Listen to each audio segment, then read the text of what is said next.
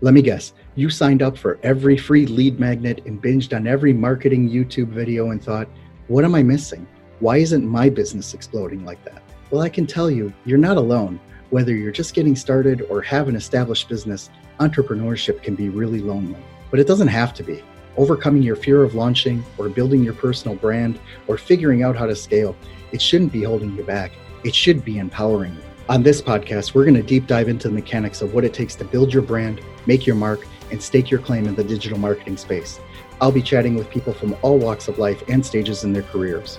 I will be getting inspiration from real experts who will share their actual strategies and techniques to grow loyal and raving followings and sell more stuff. This is entrepreneurship from people who are already there, making it happen. My name is Jeff Mendelson. Join me and welcome to the One Big Tip podcast. Hello, everyone. Welcome back. My name is Jeff Mendelson, and this is the One Big Tip podcast. And today I'm really pleased to have with me Bill Coletti on the line. He is the CEO of Kith and the author of Critical Moments, the new mindset of reputation management. What we're going to talk about today is some really great actionable tips about how to manage the reputation of your company, whether it's, even if it's small, one or two people, all the way up to 1,000 or 10,000 people. Bill knows it all. So Bill, welcome to the show. Jeff, it's super awesome to be here. I look forward to a great conversation. Can you please tell me a little bit about your background, how you got to where you are, and a little bit about this book that you wrote on the new mindset of reputation management? Yeah, so we do crisis communications and reputation management. And I started my career running political campaigns. I did my first race when I was a senior in high school, and then progressed through that through college and beyond for about 15, 20 years. And then transitioned over to corporate strategy consulting after political campaigns and using the same skill sets that we used in a political campaign, but really using that for corporate clients. And what we quickly learned and what we do now is that if you'll look back on any political campaign you've either observed or been involved in, you're just trying to have one less crisis than the other guy, and you're trying to create crises for them. And so it's a natural evolution from campaign management to corporate reputation management to doing what we do now, which is a blending of crisis and reputation management together. We wrote the book in order to tell this story about actually how can corporations actually manage their reputation. And it came from a conversation I had with a great CEO when we actually sort of formulated the concepts of the 4 A's, which sort of underpin the book. What was interesting about what I've read so far in the book is that you make a distinct point between what is a crisis and what is a critical moment. And I think that's important to frame this conversation. What is the difference between the two? Yeah, so I think we'll do it in a very timely context on when we're recording this, is that we're in the midst of coming back around COVID-19. A lot of companies and a lot of organizations are thinking about coming back. The crisis was the middle of March 22nd is the date I sort of point at, where a lot of companies had to make a decision to shut their operations down, move their employees remote, business decisions. That's a crisis. That had to be responded to in real time. You were given a little bit of grace because everything was happening really fast. The critical moment is how do you come back? And so critical moments are this long tail series of events that really impact your reputation. A crisis, an explosion at a chemical plant, a plane crash, those are singular momentary events that you typically get a good measure of grace, particularly in the United States, a good measure of grace. But critical moments, these longer tail issues, that's where organizations really stub their toe on how they manage them. And so acutely, shutting down was pretty straightforward in COVID. The long-term decision about how and when and what are we going to do to our facility footprint and format, those are the critical moments. Okay, very good. Let's talk about your one big tip. And it's how do you get your leadership team, whether it's one person or 5 people or 10 vice presidents, whatever it is, how do you get them to respond to a crisis together? Like, what's the format that you walk them through in order to reach that point where they can make an intelligent decision together in terms of how to address what is happening to their company? So Jeff, I'd turn the question back around to you is how do we get a great basketball team or a great football team to do it, to get it together, to catch passes and make and score touchdowns? How do they do that?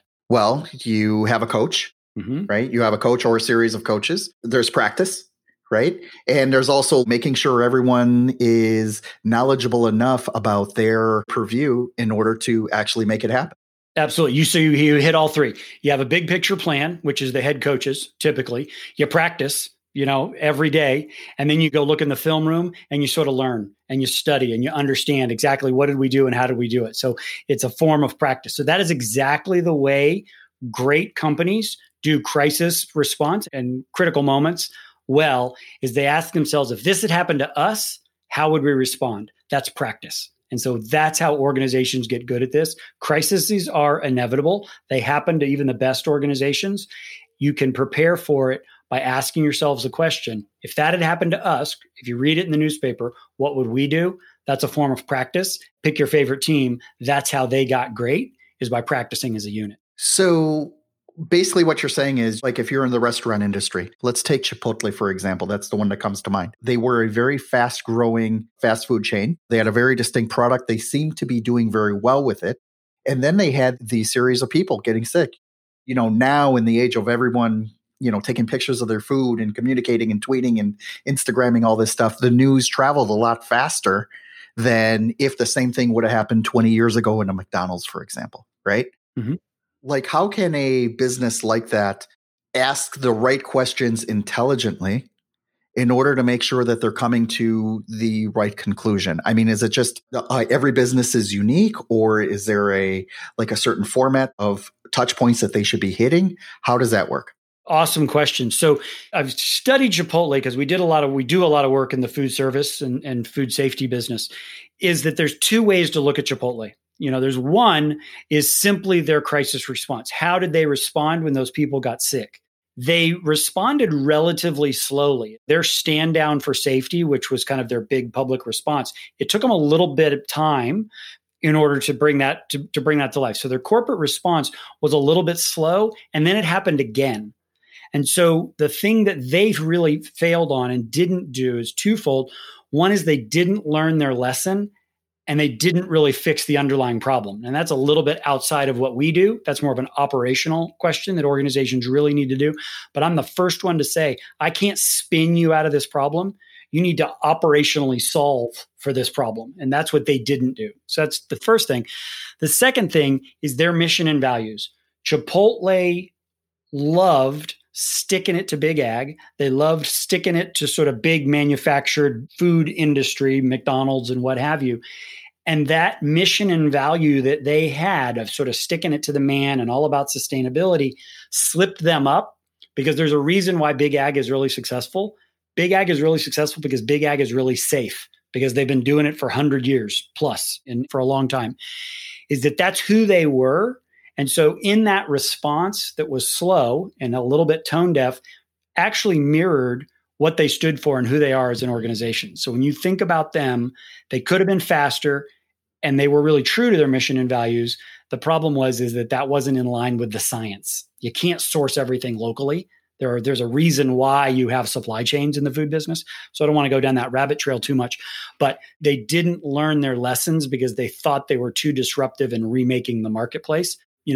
Gravity is still heavy and black is still black and white is still white. You can't really fight the laws of physics.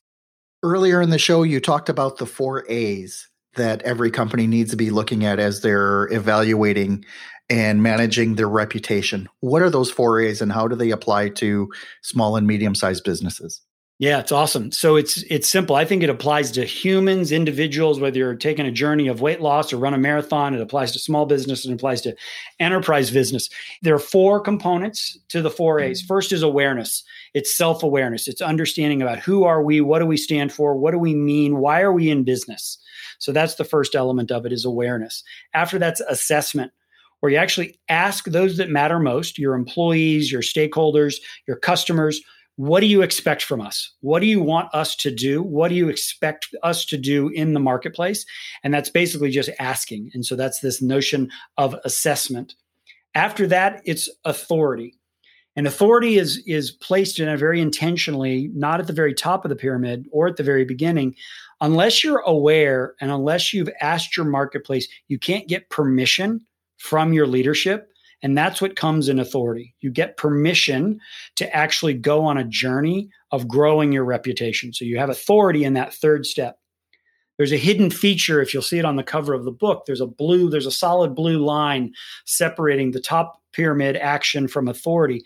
That's well-intentioned consultant membrane. That's where you and I get filtered out, because you and I come in with great ideas of let's go do action. Let's go do this. Let's do this amazing thing. But that membrane is there so that you go through the journey of awareness, assessment, authority, check in with this membrane, and then you actually take action to actually grow your reputation. And I unpack exactly what that means a little bit more deeply in the book. But it's a very intentional process, and great organizations go through that mindset. But also, there was a Marine. I used to live overseas, and there was this Marine. I was training for a marathon. I was aware of what my capacity was. I asked my doctor if I could do it. I got a really good training plan and gave myself the authority. And then I went and made action. This Marine said, no, I'm fit enough. I can go run a marathon. He failed miserably. He just jumped to action without doing anything through that process. I see lots of corporations immediately jumping LGBTQ, Black Lives Matter, jumping all around on all these social causes and jumping to action without really understanding who and what they are and what people expect of them and whether their leadership will let them go on that journey. That's an amazing assessment, because when you talk about how a lot of corporations are addressing the news that is affecting us today, right? Sometimes you almost have to take a step back and well, why is Nike talking about this? Or why is Chipotle talking about this? Right. And it just becomes a question of, okay, are they doing it just to score points? Or are they doing it to truly make their little part of the world a better place? And what's interesting to watch, and this normally plays out on TMZ or on BuzzFeed, right, is how they get reamed by the public and on Twitter, for going down those paths without really giving any thought to, am I tone deaf here? Am I really making a difference? Are the actions that we're taking based on some kind of assessment that we've taken in the past? They made a decision to run a marathon Friday at the bar and showing up at the line Saturday morning. That's not a good way. It's not a good way to run a marathon. But if they had gone through some logical thought process, they wouldn't make those mistakes. So you are 100% right that organizations are getting tripped by that because they're making that decision after a couple beers at the bar on Friday night, as opposed to being thoughtful about the decision of the journey that they need to go on, because people are seeing through lip service and lipstick, whatever metaphor you want to use. Organizations are getting tagged because people see through that inauthentic behavior. Bill, thank you so much for bringing that to the table. Can you please let people know where they can learn more about your company and how they can reach out to you directly if they would like to learn more? I love having conversations talking about this stuff. So our website is kith.co, Kith.co. I'm pretty active on LinkedIn. It's Bill Coletti, pretty easy to find. There's not too many of us. On the website, it's the easiest place to find us and track us down. It's just hello@kith.co. There and LinkedIn are the two best places to track us down. Amazing stuff. Bill, thank you so much for taking the time to speak with me today. I really appreciate you bringing the energy and bringing all this great knowledge to the podcast. Well, Jeff, thank you for what you do. It's underappreciated, but you've got great content and continue sharing great ideas. So thank you for what you do.